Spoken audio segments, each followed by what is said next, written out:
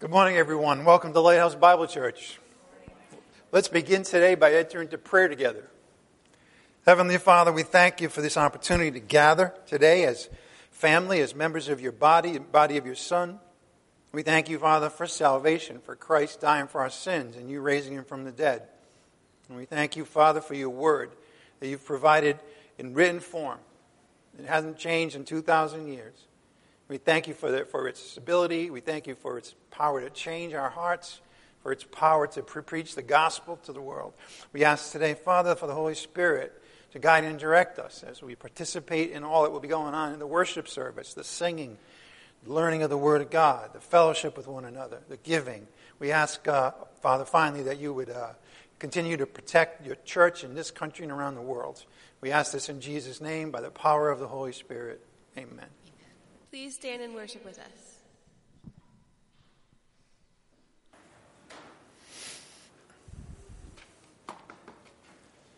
Well, I suppose I'll fly away. I just hope I can get off the ground. I put on a few pounds,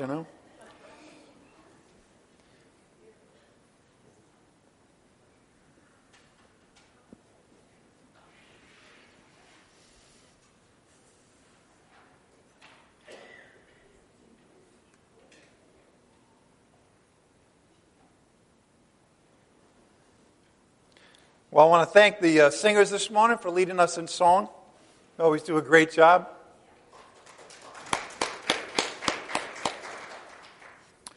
Also want to say hello this morning to the folks that are out there on the internet. Sometimes we forget about those people, but they're watching us, and we appreciate the fact that you're a part of our congregation, even though you're many miles away, in most cases.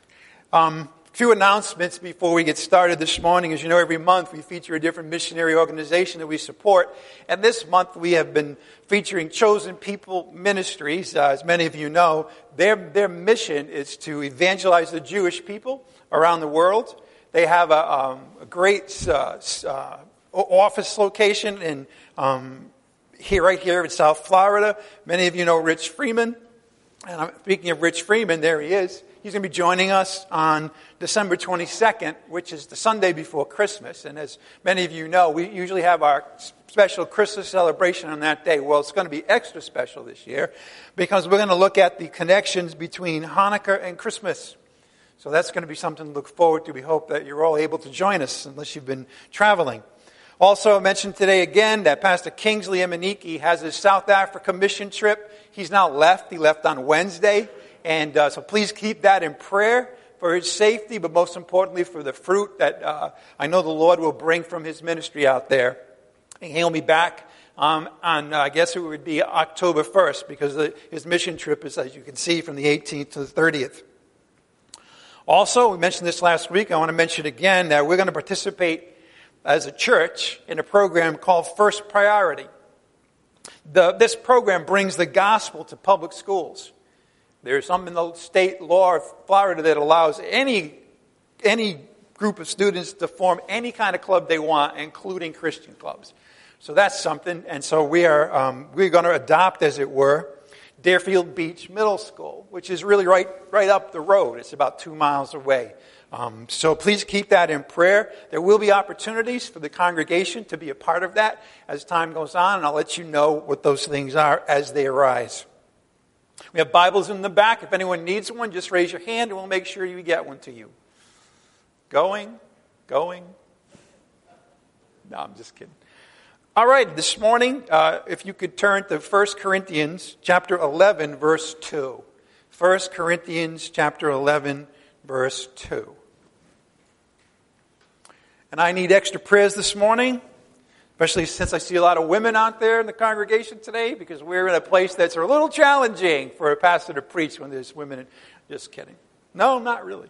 The title of today's message sort of kicks it off. The woman was created for the man's sake. The woman was created for the man's sake. Now, ladies, there's nothing you can do about this, because all the way back in Genesis 1 and Genesis 2, we learned that man was created first, and then woman was created out of the rib of man. And so just by that alone, it's just a fact that the woman was created for the man's sake. We'll see more of that this morning. 1 Corinthians chapter 11, verse 2. Now I praise you, Paul writing to the Corinthian church, because you remember me in everything, and you hold firmly to the traditions, just as I delivered them to you. But I want you to understand that Christ is the head of every man, and the man is the head of the woman, and God is the head of Christ. Every man who has something on his head while praying or prophesying disgraces his head. But every woman who has her head uncovered while praying or prophesying disgraces her head. For she is one and the same as the woman whose head is shaved. For if a woman does not cover her head, let her also have her hair cut off. Ouch. But if it is disgraceful for a woman to have her hair cut off, her head shaved, let her cover her head. For a man ought not to have his head covered, since he is the image and glory of God. But the woman is the glory of man. For man does not originate from woman, but woman from man. For indeed, man was not created for the woman's sake, but the woman for the man's sake. Therefore, the woman ought to have a symbol of authority on her head because of the angels. However, in the Lord, neither is woman independent of man, nor is man independent of woman. For as the woman originates from the man, so also the man has his birth through the woman. And all things originate from God. Judge for yourselves. Is it proper for a woman to pray to God with her head uncovered? Does not even nature itself teach you that if a man has long hair, it is a dishonor to him? But if a woman has long hair, it's a glory to her. For her hair is given to her for a covering. But if one is inclined to be contentious, we have no other practice, nor have the churches of God. Looking around, hey, the ladies are all still here. Good job. We're going to see this morning what this is really all about. Okay, so just take a deep breath. As we walk through this, I think you'll understand better what Paul is writing and not writing, what the Spirit is inspiring us to understand in these words, and what he's not. We're going to see some of that. Well, here, Paul is writing this section, verses 2 to 16 of chapter 11, to supplement earlier instructions he's already given. And most likely he'd given them orally, face-to-face, spoke to them when he was there. He spent a year and a half in Corinth. It was during that time that he did so much teaching. And there's no doubt that he gave instructions earlier that a woman in their church, at their time, ought to have a covering on her head when she is praying or prophesying. And notice that last part. He's talking about when a woman is praying or prophesying. Keep that in mind. All right. Well, this section, as you know, I think by now is challenging, and it's challenging for at least two reasons. The first one is that it appears to fly in the face of our modern culture, influenced as our culture has been by the feminist movement. I'm not disparaging that this morning, ladies. I'm just describing it. That's a fact, that if you look at what has changed since the 1960s, you will see that our culture has changed with respect to women. It's just the way it is. But the second thing, and this is just as critical to understand, is that in several places here it's hard to interpret. This results in a lot of misunderstanding. I dare say that it unfortunately creates room for pastors to kind of be inventing what they want the people to think about this.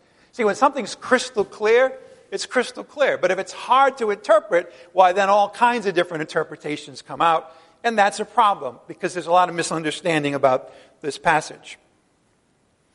Well, I want to address both of these concerns today, but I want to start out by saying what this is not teaching. First of all, this section is not teaching that women in our day and age have to wear hats in church. It's not teaching that. Okay, that's number one. Number two, it's not teaching that the woman must be obedient and subordinate to the man. That is not what this is about. Okay, yes, well, as you probably understand, if you've been to a Christian wedding, that Ephesians 5 does deal with something like that, namely that the woman must be submitting to her husband. But even that doesn't mean that she has to be totally obedient, totally subordinate, the key being subordinate to the man. Here, that's definitely not what Paul is teaching. All right, so let's look again and begin in verse 2 of 1 Corinthians 11. Now I praise you because you remember me in everything and hold firmly to the traditions, just as I delivered them to you. Again, he delivered them to them in the past when he was there in person. Notice that Paul introduces this new subject by praising the Corinthian church. Now, he didn't always do that, as you know, if you've been following along with us in 1 Corinthians 11. There are a lot of times when he did the opposite. There are a lot of times when he was saying, don't you know these things? In sort of a critical way. He chastises their wrong behavior. But here he doesn't do that. He praises them. And notice what he praises them about. He's pleased that they're keeping his teachings in mind. He also praises them for following the traditions he gave them, presumably the oral teaching, again, that he gave them when he was with them. And no doubt one of the subjects that came up was the issue of what women are wearing when they're preaching or praying or prophesying. No doubt. But here he praises them. Basically he says, you've retained my teachings and you're following them. He's setting off on a positive note here. That's important.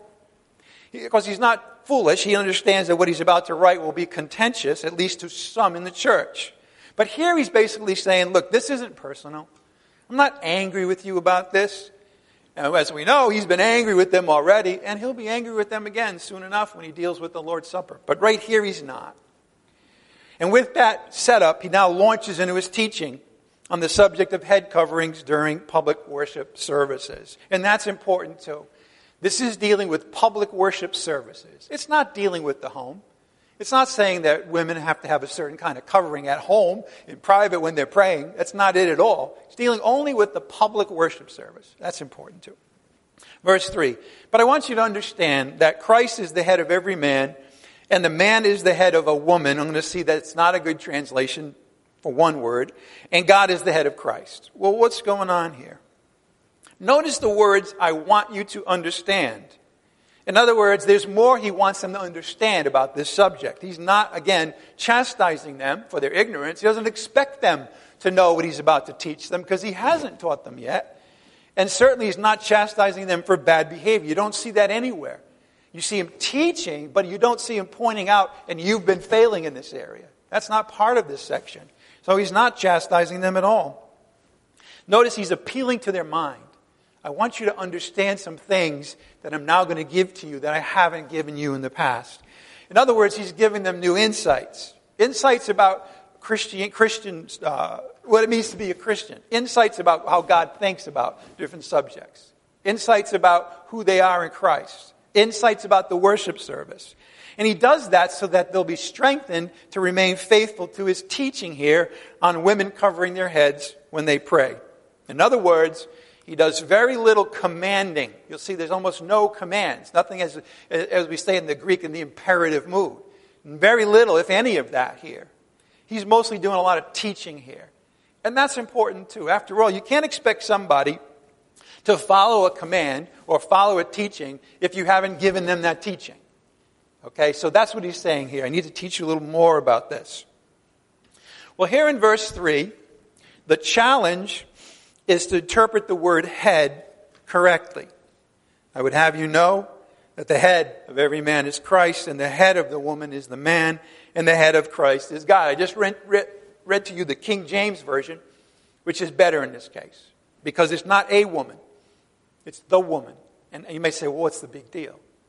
Well, the big deal is that it's either talking about a specific relationship, this man and this woman, or a general principle. And it's the general principle. He's dealing with manhood and womanhood here. Okay? He's not dealing with marriage, by the way. We'll see that in a minute. But I would have you know that the head of every man is Christ. The head of the woman is the man. And the head of Christ is God. Well, the key is, what does he mean by the head? Well, the Greek word for the head here is kephale. Kephale. And it's used most often in the Bible to refer to the physical head. This thing that's on the top of the human body. On the top of the human body. And that's important to understand because it's also used in a metaphoric way. In other words, this is the relationship he's going to describe is like the head on the body. It's done in that sense. And there it's used to represent what is most prominent. You know, like the top of a hill or a mountain. That's the most prominent. That's what you see, right? The most prominent, the highest status, or the superior rank.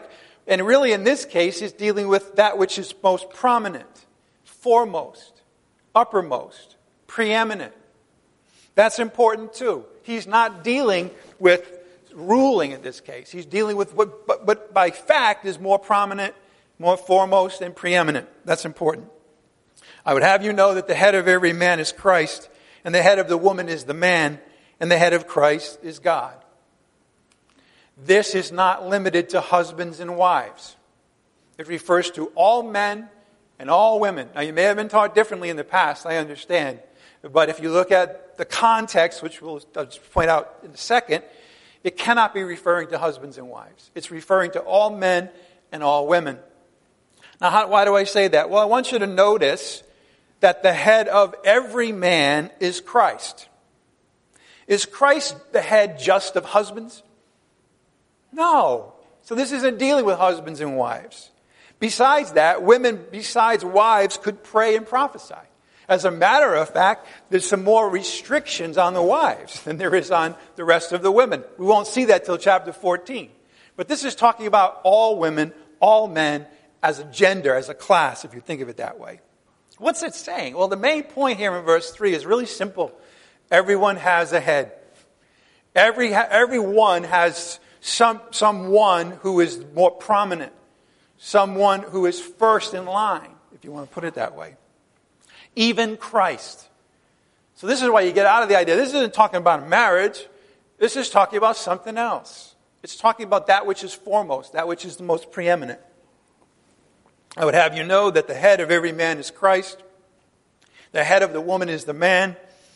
And the head of Christ is God. Everyone has a head. Christ is the head of the man. The man is the head of the woman. And God is the head of Christ. What does it mean that the man is the head of the woman? Very simply, it means he has precedence. He has precedence. Why, though? Is he better? No. It's only because he was created first. That's it. As a matter of fact, think about precedence in a family. Think about the fact that the eldest has precedence, at least in the biblical times, right? Was the eldest better than the second born? I'll stand here today and testify that is not the case. Why? Because I was born second myself. That's not what it's teaching. It's just a fact. He was born first. Therefore, he has precedence over me, who was born second. That's all this is talking about. All right, so that's important to understand. The man has precedence over the woman. Now, here's what it doesn't mean. It does not mean that Christian women are inferior to Christian men. Throw that out. A lot of men would like to interpret it that way. It's not what it means. It doesn't mean that. It doesn't even here mean that they're subordinate. This is not what this is talking about. This is just talking about the fact of what position each one takes based on the origins. Okay, that's what it's talking about. It has to do with place, not nature. The place. The man stands in front. That's all this is saying. He occupies the first position. Right? There are positions on the team, and the man has the first one. There's positions on a basketball team. Somebody's got to be the center. Right? Usually it's the tallest one. Are you better because you're taller? Well, maybe at basketball, but not as a person. Just occupying the first position. Standing in front.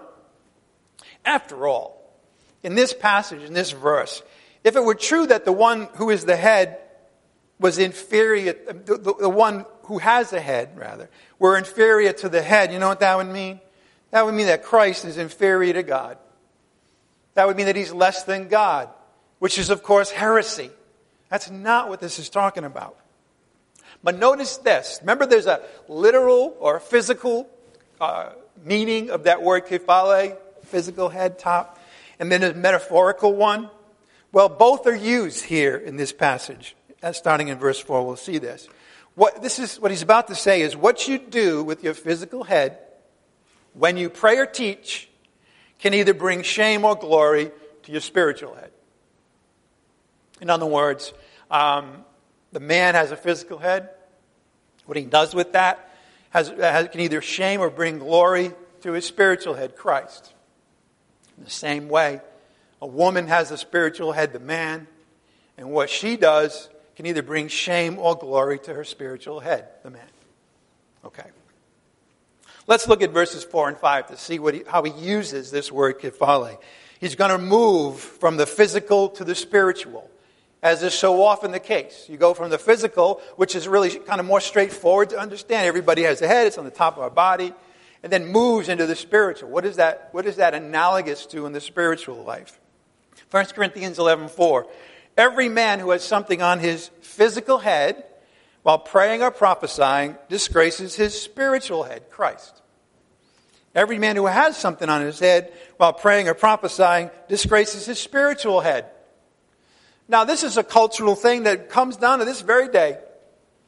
Do you know something what do men do to show honor? You know what they do? They take their hat off, right? They take their hat off, right? I had an experience one time. The first time I went before the Public Utilities Commission in Rhode Island, I don't know why, but I had a Boston Red Sox hat on. And the first thing that the chairman of the Public Utilities Commission said to me, you know what, isn't there something you should be doing right now? And I'm like, oh man, boom.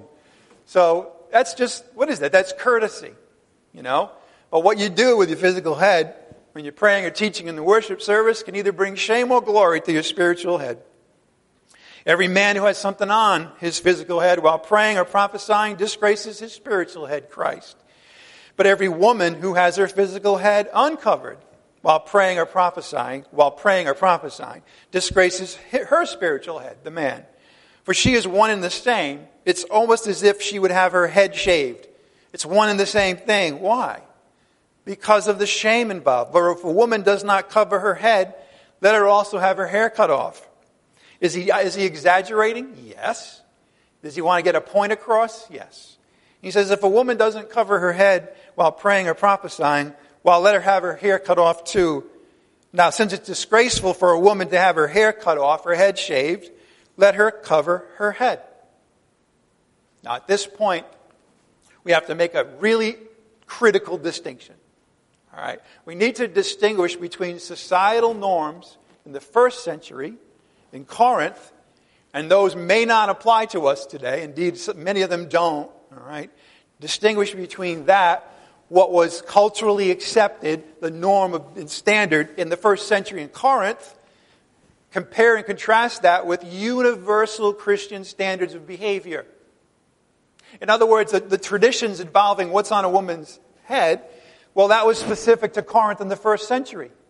Right? But love your neighbor as yourself is a universal Christian standard of behavior. You see the difference? In the same way, clothing can change from culture to culture, but honoring the Lord is something we need to do. That's a universal Christian standard of behavior.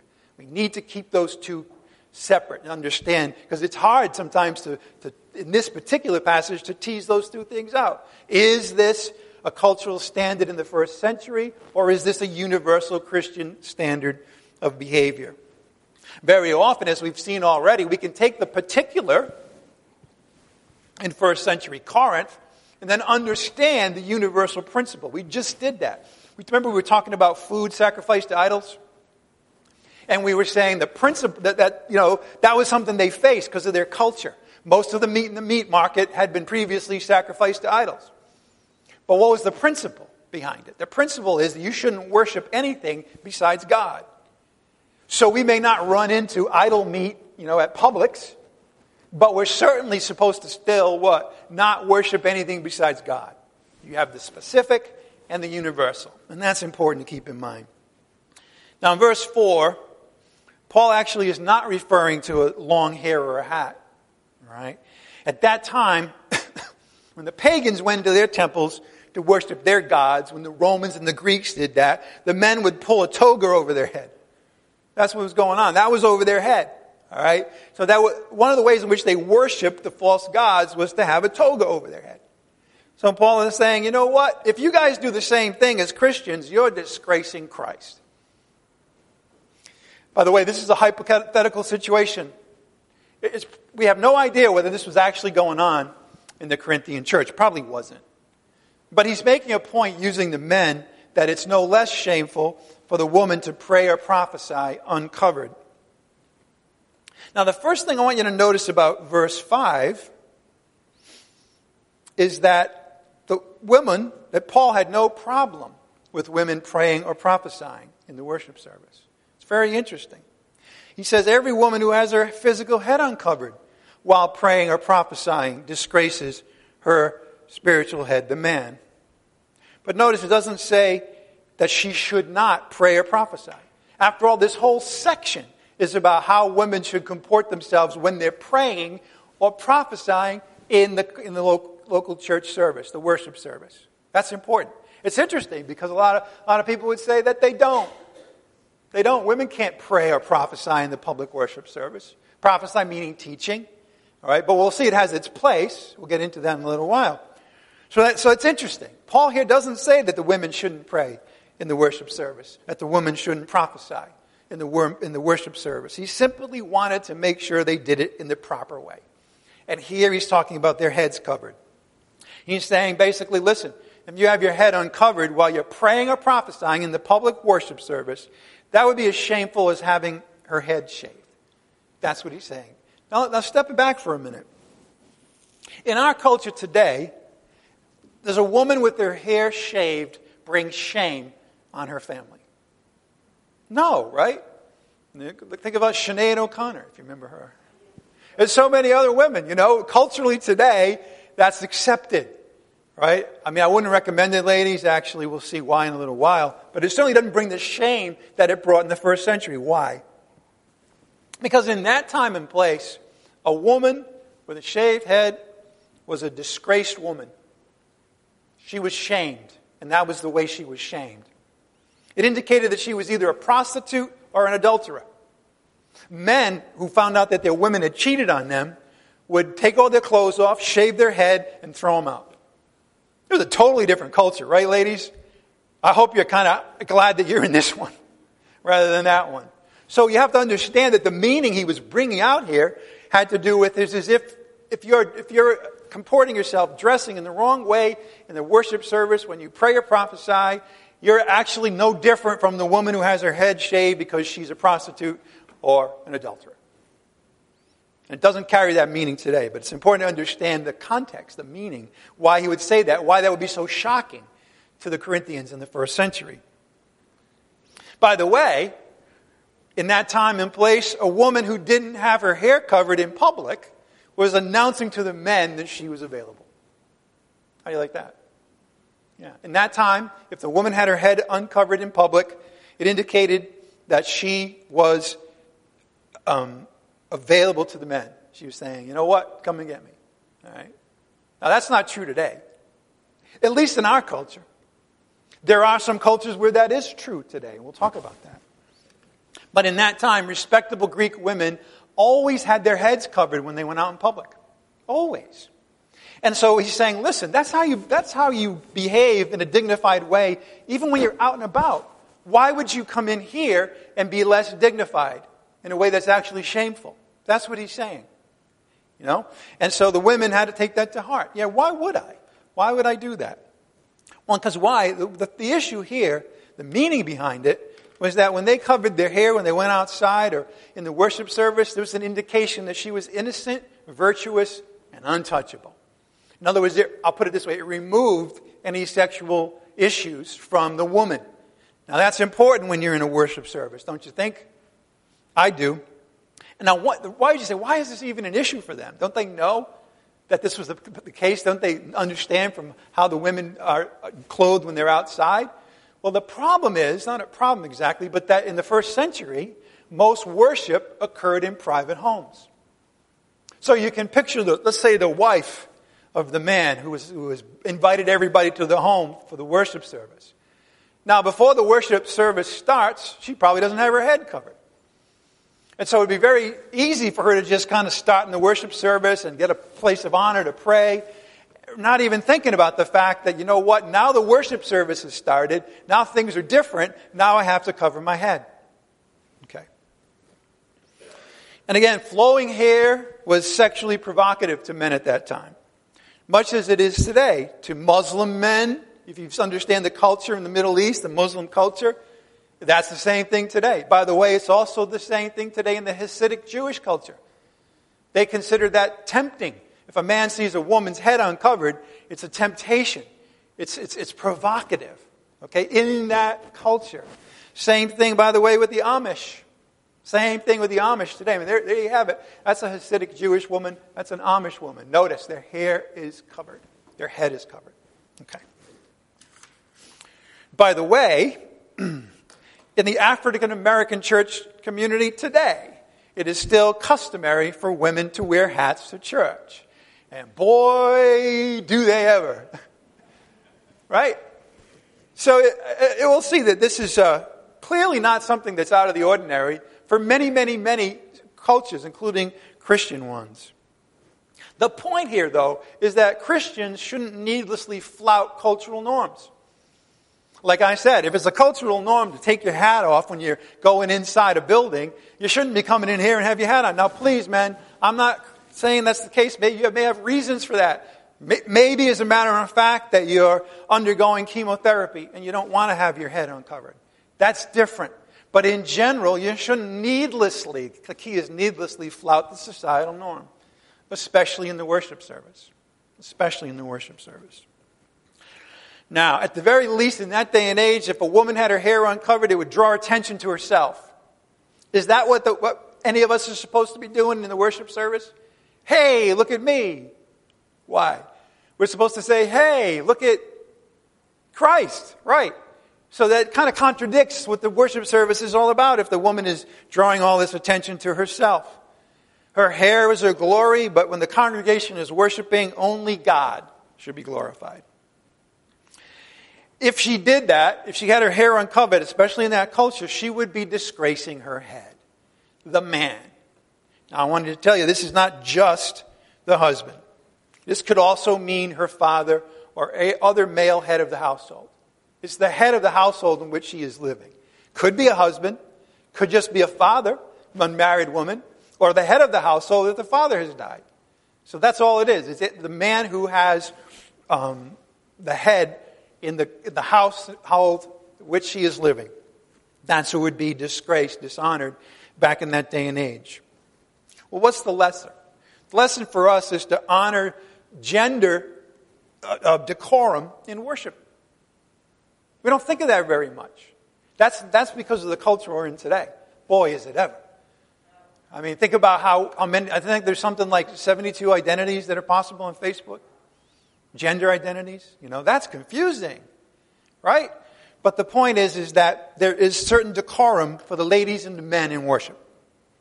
In other words, ladies are to follow the social norms for what is dignified and what is dishonoring in the manner of her attire. We're in a different time and place. But in the Christian community, there are still things that are dignified, that women, how they dress. And there are still things that are dishonoring in how they may dress. Right? I don't want to get into all the specifics. But you can certainly think of some specifics where if you saw my daughter leading the worship service dressed in a certain way, that would be kind of shameful. Like, why is she dressing that way? She sometimes gets that from her mom, even when I would think there's no issue. But that should be a concern that we think about. And again, it's just like what Paul was talking about with eating the meat sacrificed to idols. What was the first thing he brought up? Others, right? You may think you have the freedom to do something, but if it's something that would bring down a fellow brother or sister, don't do it. See, this issue isn't really solely about God. After all, the woman does not dishonor God in this. She dishonors her head, her husband, her father, the head of the household. That's important to understand. You got to think of other people. Who might be shocked to see that in a Christian service? Who might be here for the first time? And they have certain cultural understanding. Wait a minute, I'm in worship now. And I look around and then the people are dressed like they're going to a baseball game, Not that there's anything wrong, but there's some differences between how you dress in one social setting and in another one.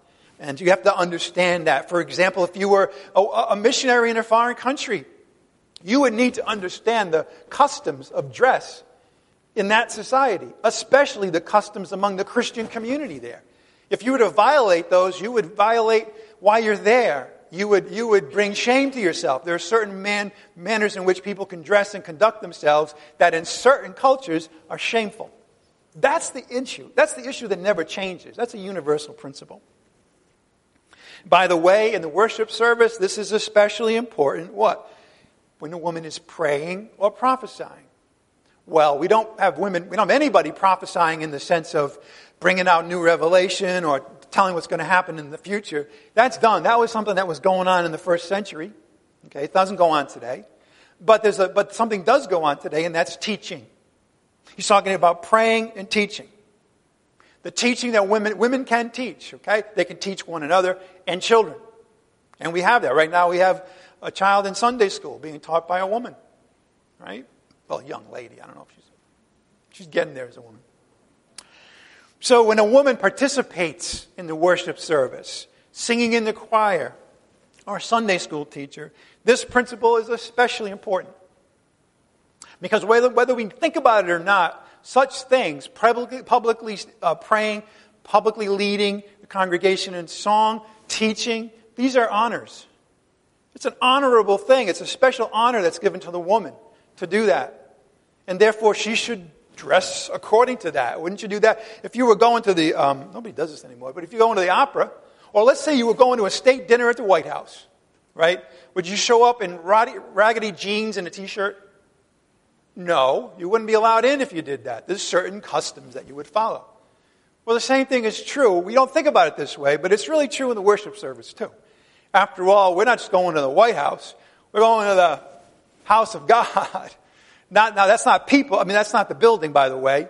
If there's nobody here in the building and a woman wanted to pray out loud, she was cleaning in here and she was dressed in clothes appropriate for cleaning the building, that is just fine. It has to do with gathering together for public worship with one another. That could happen anywhere. It could happen outside. It could happen in a person's home. But when it is happening, there are certain ways in which we should dress and conduct ourselves that are in keeping with the honor that is given to us.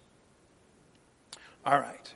So while veils may not be applicable to Christian women today, I say may not be, by the way, the principle is still the same. Dress in a manner that is appropriate for the worship service, and especially if you're in a leadership role, or at least an active participant by the song leader, by teaching, especially in that situation. Verse 7. For a man ought not to have his head covered, since he is the image and glory of God. Right? Who's the head of the man? Christ. Okay? But the woman is the glory of man. Man does not originate from woman. In other words, it wasn't as if the first woman was created by God and then she gave birth to the first man. That didn't happen. What? The man was created first. It's just a fact. There's nothing we can do about it. By the way, that is not a cultural norm. That is a fact.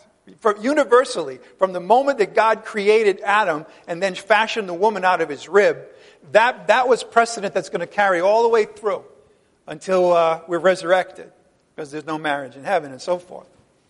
So that's just a fact. Man does not originate from the woman, but woman from man. For indeed, when you look at the creation story that we see, man wasn't created for the woman's sake. How do we know that? Because she didn't exist. When man was created, there was no woman. Therefore, he couldn't have been created for the woman's sake. Woman was created for the man's sake. It is not good for the man to be alone. Right? He needs a partner and a helper. Woman was created for the man's sake. Ladies, there's nothing you can do about it. Again, that goes all the way back to the Garden of Eden when God created the man and the woman. It's just a fact. Therefore, a woman ought to have a symbol of authority on her head because of the angels. That, verse 10, is often misinterpreted. We'll see that this morning. So man is the image and glory of God. What does this mean? It means that man is God's crowning creation. He was made in the image and likeness of God. Now, women were too. But initially, the first one, the one that has precedent, the man was first created in the image and likeness of God. Man is God's crowning creation. Like no other part of creation, by the way, including the angels. The angels are never said to be created in the image and likeness of God. But man is. And so it's the most glorious creation that God has ever performed. Let's go now to see this. Oh wait, no, one other point. That's the man. Now the same principle holds with the woman. The woman reflects the glory of man like nothing else in creation. You see, it's really a wonderful thing that's being said about women. The woman reflects the glory of man like nothing else in creation. Yes, males, but also the whole race, the whole human race. The woman is the glorious, if I could put it that way, one, like nothing else in creation as well. Let's go to Genesis now to see this, so that we understand the origins of all this. Genesis 1:26.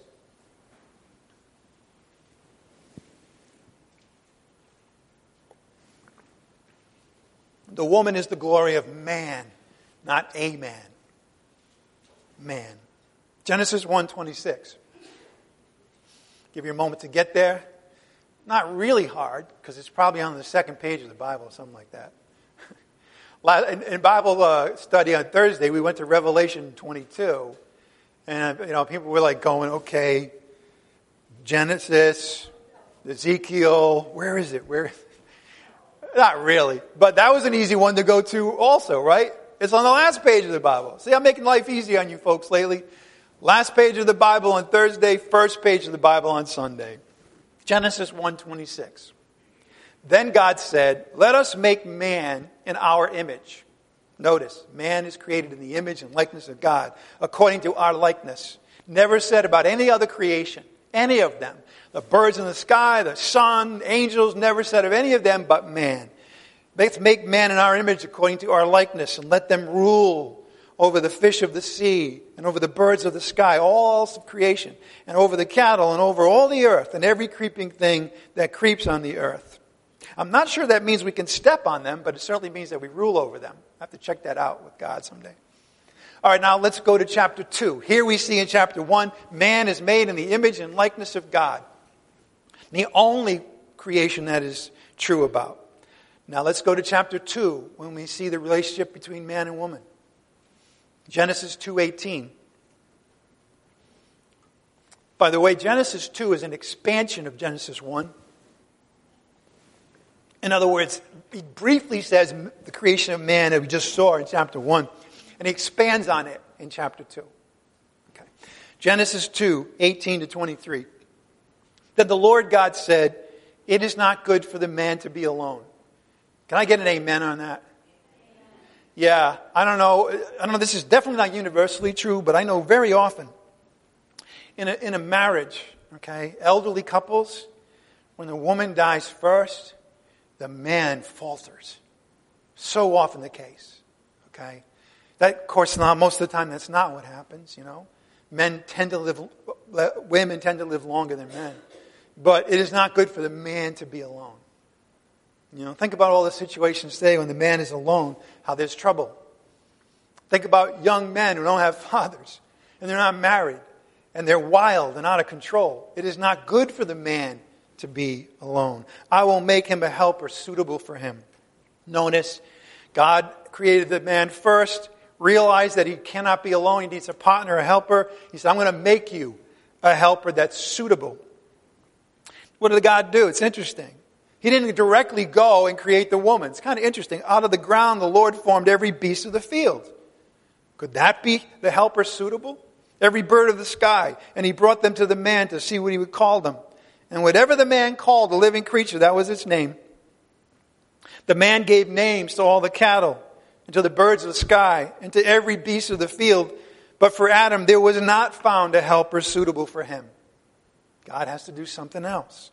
So God took one of his ribs and closed up the flesh at that place. He did surgery, closed things back up. I don't know if there was scar tissue. Don't ask me. The Lord fashioned into a woman the rib which he had taken from the man. The man was created first. The woman was created as a partner, as a helper. And she was created from the rib of the man. He fashioned the woman... He fashioned into a woman the rib which he had taken from the man and brought her to the man. The man said, finally. It's not in there, but that's basically what he said. Wow. This is now bone of my bones and flesh of my flesh. She shall be called woman because she was taken out of man. Okay. Man was created first. Woman is in second position as the helper. Somebody has to be the helper. Right? No man can, by the way, you know this is true. No man can get it done himself. We think we can. We always need a helper. Not saying that every man has to be married, but we all need help. Can I get an amen to that? Men need help. So God has created the woman as the optimal help for the man. Okay. Man was created first. All that means he's in first position. Woman was created second. She was created to be man's helper and partner. Notice, partner. I'm going to point something out to that. It's very significant that the chapter 11 that we're in now in Corinthians, Paul refers back to Genesis 1 and 2, right? We just saw that. You know what he doesn't go back to? Genesis 3. He doesn't talk about Genesis 3 here in relationship of the man and the woman. 1 and 2, the creation, the origination, the position. He doesn't get into the issues of chapter 3. What are the issues of chapter 3? It isn't until chapter 3 that the fall occurs. Now notice that changes things with respect to the man and the woman. Why? Because in verse 16 of chapter 3 of Genesis, it said that now, after the fall, the man is to rule over the woman. That's after the fall. Paul doesn't deal with Genesis 3 in our section today. Just 1 and 2. So you can throw out the concept of ruling over women in this section. He's not dealing with that. After all, Paul says that the woman is the glory of the man, not the servant of the man. There's a big difference. Okay. The man was created to reflect God's glory. The woman was created to reflect man's glory. In other words, both the man and the woman are the glory of their spiritual heads. This is important to understand. The glory. Because the woman, therefore, reflects the glory of man. She is to cover that glory in the worship service. Why? Why? Because worship should be all about the glory of God, not the glory of man. That's all. Woman is the partner, the helper, the glory of man. And yet in the worship service, it should be God that's glorified, not man, not mankind. That brings us to verse 10. Therefore, the woman ought to have a symbol of authority on her head because of the angels. What does that sound like if you read that in the New American Standard? The woman ought to have a symbol of authority on her head because of the angels. But is Paul talking about the man having authority, rulership over the woman here in chapter 11? Is Genesis 3 referred to at all? You can talk in church. No, it isn't. See, that's what it sounds like. It sounds like the woman ought to have a symbol of the authority of the man over her, doesn't it? When you first read that, or maybe as we've been conditioned to read it, it sounds as if the symbol of authority is the authority of the man over her. It's not. That's not dealt with here in this section of the book of Corinthians. As a matter of fact, it's nearly the opposite of what the Greek says. Nearly the opposite. I want to just read to you the King James version of this verse, verse 10. This is how the King James puts it. And it's actually more faithful to the Greek. For this cause ought the woman to have power on her head because of the angels. Isn't that different? Power on her head. Having power on your head is very different from having a symbol of someone else's authority on your head. Can you see that? It's amazing how this is really different from what the New American Standard and most modern translations have. I want to give you once again a little Greek. The Greek word here for what is said to be symbol of authority in the New American Standard for verse 10 is the Greek word exousia. Exousia. But here's what it means. First thing it means is privilege. She ought to have a symbol of privilege on her head, of capacity. She has been given the capacity to pray and to teach in the public worship service. It means delegated influence. I love that too. In other words, the man, we know the man only a man can be the pastor and so forth, but it can be delegated to the woman, that she can have an influence too, or a part to play, if you want to put it that way, in the worship service. It means freedom of choice.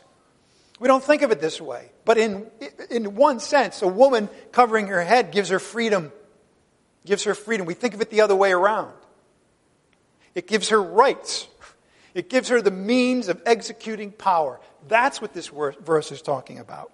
It's a symbol of her authority and empowerment. Doesn't that change this verse a lot, by the way? It's a symbol of her authority and empowerment. Now, why does he bring up angels? This is a source of endless controversy, but it's really simple.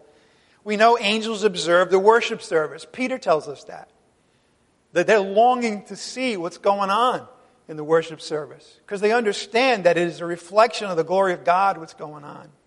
They want to know. And so the woman, having the symbol of, in other words, she's praying, but now she has the indication that she has the authority to do that. And now the angels who are observing the worship service understand that this is being done in the proper way. There's order and dignity about the worship service. That's what the woman having a covering is all about. Her authority to do what she can do, pray and teach in the worship service. 1 Corinthians 11:11. However, in the Lord, neither is woman independent of man, nor is man independent of woman. In other words, don't confuse the order in which you were created and being independent of one another. You're not. You're equal when it comes down to how you live as man and woman today, okay, or any time during the church age. Woman's not independent of man, but neither is the man independent of the woman. For as the woman originates from the man, yes, creation, so also the man has his birth through the woman. There's not a man here today that would be here if it wasn't for his mommy. Right? Right. The man, it comes out now by birth. Birth from a woman. That's why things are so messed up today, man. I'm hearing some stuff about all kinds of crazy stuff, but that's not God's design, folks. God's design, a man and a woman are married. The two become one flesh. There is a child from the woman. Okay. Man has his birth through the woman. And notice this, all things originate from God. In other words, don't get haughty, men, because you were created first. You know, the issue isn't that. The issue is what glorifies God. Why did he do that? What is it that God intended in the creating the man and the woman? That's what's important. In other words, Paul wants to make sure that nobody gets the wrong idea. Easy to happen. In other words, none of it means that the woman's independent of man, a free agent, but also man is not independent of woman. They need each other. Whoops, I don't have that. Oh.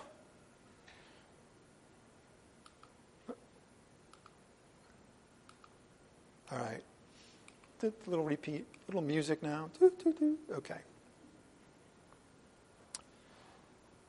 Okay, what did I do? Oh, I know what I did. Little review. Now you can see it in print, right? We already talked about this, but because the woman is created in the second position, in other words, why does it say in verse 10 that the woman ought to have power on her head? An indication of her authority. She was created in the second position, right? She's on deck, right? If you're on deck, you have some indication when it's time to step up to the plate and hit. Okay? That's all it's talking about. She was the second position, so she needs to have a suitable covering on her head. Why? To indicate that she has the right or authority to pray or prophesy. It's good that was repeated, because that's a key thing to understand about this whole section. It has to do with women and how they comport themselves and present themselves when they are to pray or to teach. Okay. And again, men and women are not independent of each other. They need each other. They need each other. Man was created but didn't have everything it takes to be out there and doing what he needs to do. Women don't either, right?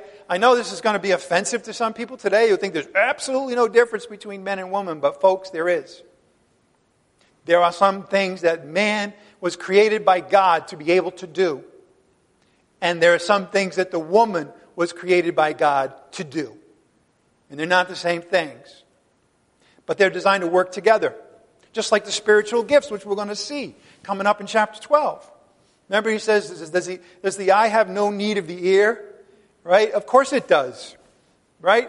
We all work together as a community, but man and woman in that community working together.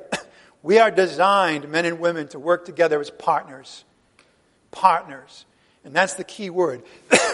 Neither independent, partnership. The first woman may have come from the man, but from then on all the males have come from the females. Besides, all things originate from God. He created all things. All things have been created by Christ and through Christ and for Christ. So, for as the woman originates from the man in verse 12, again, so also the man has his birth from the woman, and all things originate from God. All right, let's now look at verse 13 through 16. Judge for yourselves. In other words, I've given you enough information now to draw the right conclusion. Is it proper for a woman to pray to God with her head uncovered? No. Does not even nature itself teach you that if a man has long hair, it is a dishonor to him? Yes. But if a woman has long hair, it's a glory to her? Yes. For her hair is given to her for a covering. But if one is inclined to be contentious, you want to argue with me about that? Here's the deal. We have nothing else to offer you. There's no other practice we can point to here in the first century Corinth. Nor have any of the other churches of God out there in the first century. You know, this puzzled me for a long time when it says, doesn't even nature teach you that if a man has long hair, it's a dishonor to him? And I'm thinking, nature? I mean, I looked this up. Men's hair and women's hair grow at the same pace, okay? There's nothing that says, wow, the women just, they're like, boom, they have long hair. And the men are still sitting around with short hair. No, that's not it at all. It's not talking about it's not what we think nature means in our scientific age. It means what it was meant then. I'm going to see that in a minute. Verse 13, by the way, highlights Paul's main point. It stands alone in the flow of things. Most of this alternates between man and woman. Man and woman. Verse 13 is just the woman. Judge for yourselves, is it proper for a woman to pray to God with her head uncovered? This is the main point of this section. It's not. It's not proper for a Christian woman in Corinth to pray to God with her head uncovered. And then he goes on. Does not even nature itself teach you that if a man has long hair, it is a dishonor to him, but if a woman has long hair, it is a glory to her? Well, what's nature? We usually, again, think about the natural realm, biology, and so forth. It's not what it meant back then. It means very simply the way things are done in keeping with God's design. God has created the man in a certain way. God has created the woman in a certain way. And from then on, things are to be done according to God's design. After all, it's the men who cut their hair and it's the women who let it grow long. But they had to do that in keeping with God's design. That's all nature means here. In other words, used to be something you wouldn't even have to think about, but God has designed the man to have masculine features. That shouldn't be controversial, by the way. But it is, in some cases. The woman is designed to have feminine features. Some of these features, these differences between the sexes are biological. Others come from the societal norms that complement God's design, that come out of God's original design, such that the woman's hair reflects her feminine glory. On the other hand, long hair on a man would cover the glory he has and make him indistinguishable from the woman. That's always what's going on, by the way, when men grow their hair as long as the ladies. It's to make them indistinguishable from the woman. Boy, I know that's not popular, but that's the truth. It's to take away their masculinity, to make them feminine. That's that way it goes, okay? And that's not God's design, to make men and women, the same, indistinguishable. Now here's the thing, though.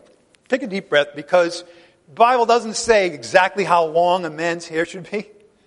You know how in Christian schools and in Catholic schools, they used to have rules like how low the hem of the dress has to be, relationship to the knee. None of that's in the Bible, folks. No, it's societal norms. Dictate the specifics. How long is too long for a man's hair? How short is too short for women's hair? Verse 16. Last verse of the day. But if one is inclined to be contentious, I love that. I know there's going to be out there some people want to argue with me about this today. Paul said it, I'm saying it. Maybe not here, but boy, oh boy, if this was done, if I was preaching this today in the halls of Congress, can you imagine? If one is inclined to be contentious, we have no other practice, nothing for you. And neither any of the churches out there. Don't try to go to another church and say, oh, look, they have a different social norm. They don't. You can argue with me on this all you want, but you don't have a leg to stand on. This is practiced by all the other churches. Okay, let's sum up. What have we seen today that we can take with us? What are our takeaways, as it were? First, women are to dress for the worship service in a dignified and proper way. It does not bring shame. Let me say that again. Women are to dress for the worship service in a dignified and proper way that does not bring shame. The norms are set by the community of which he is a part. The Christian community of which he is a part sets the norms. Why? So that people aren't shocked by the way you dress, ladies. Again, it might be different if you are in an island with pygmies or whatever. They dress very differently. I don't know if you've ever seen those National Geographic, or pictures of missionaries in those parts of the world, They don't have a lot of clothes on. They're not shocked by that. But we would be, right? I mean, I'll go to the extreme. If a woman came down the aisle today with no clothes on, would anybody be shocked by that? I sure would. Like, what's wrong with her? Get her medicine. No. But the norms are set by the community of which she is a part. And I have to note in regard to this that, you know what? Our cultural norms today, that started in the 60s, are unusual in comparison to most other places in the world, as well as the times in our country before 1960. Here is a picture of women outside a Baptist church in the 1950s. What do you notice? They all have hats on. Isn't that interesting? They all have hats on. Yeah, and they're dressed really nicely, too. Men were dressing, men all had ties. Yep, they really did. So, we're the unusual ones now in the 21st century Western culture, United States. Okay, one other point to close. This will be it. When a woman, prays or prophesies during the worship service, and that just means, prophesy again means teaching children or other women, what? She should dress in keeping with the societal norms for these worship service, or better, she should reflect the honor that she has in keeping with the practice of the Christian community. By the way, this includes having the proper covering for her head, in keeping with the norms of the Christian community of which she is a part. You know something? Even in our Western culture today, when hair coverings are worn by women, it indicates that they're special. It indicates that they're special. Maybe they're nobility. Maybe they're royalty. Maybe they're a bride. Or maybe they're just at the Kentucky Derby. But all aspects of the worship service should be done in a dignified and orderly manner. That's the final thing. All right, let's close in prayer. Heavenly Father, we thank you this morning that we were able to get through this service without any women walking out. We also further thank you, Father, that you have given us the understanding that we need to have about the dignity of the worship service. Help us not to forget that. Sometimes we can slip into being too casual. Father, today, if anybody here has not become a Christian, we would ask to have the opportunity and privilege now in the prayer to preach the gospel, namely that we are all born sinners. Nothing anybody can do about the fact that you're a sinner. But God knew this. You knew this, Father, and so you sent your Son, Jesus Christ, to do what we could never do, which is to die for our sins, all of them. And then you raised him from the dead so that whoever believes in Christ will never perish, but has eternal life. And Father, finally, we do want to pray for our brothers and sisters in Christ. We pray for one another here. We pray for Christians all over the world, especially today, Father, in South Africa, as Kingsley is there to witness the gospel and to teach the men who are pastors. But all over the world, Father, especially where Christians are being persecuted. We would ask for your power in their lives as well. We ask it all in the name of Jesus Christ our Lord, by the power of the Holy Spirit. Amen. All right, a couple of announcements and then I'll let you go. Thursday, next Bible study. Please try to be there. We're looking at the subject of eternal security. The moment you believe in Christ, your salvation is secure for all time. Nothing that you do, nothing anybody else does, nothing. Satan himself cannot do a thing about the fact that you are saved forever and seen in God's eyes as perfect and complete. So please join us for that really uplifting subject that we're on. And then finally, prayer requests. Please give them to us. There's a box in the foyer where you can write them. You can also go on our website, www.lbible.org, and you can see a little icon that says, help us, give us something to pray about. Finally, if you have any questions today about the message or really anything else that's been on your mind about the Bible, I invite you to speak with me right now, right after service. The only condition I'll put on today is that the ladies, unfortunately, won't be able to come down. Anybody. All right. Father, again, we just thank you for this time together, for the great family you've gathered around us. Father, help us to be relaxed and to take into mind the big picture about who we are in Christ. As whenever we deal with thorny subjects like this one, we always fall back on the truth about who we are. And we would ask that we would do this in this subject too. We ask it in Christ's name by the power of the Holy Spirit. Amen.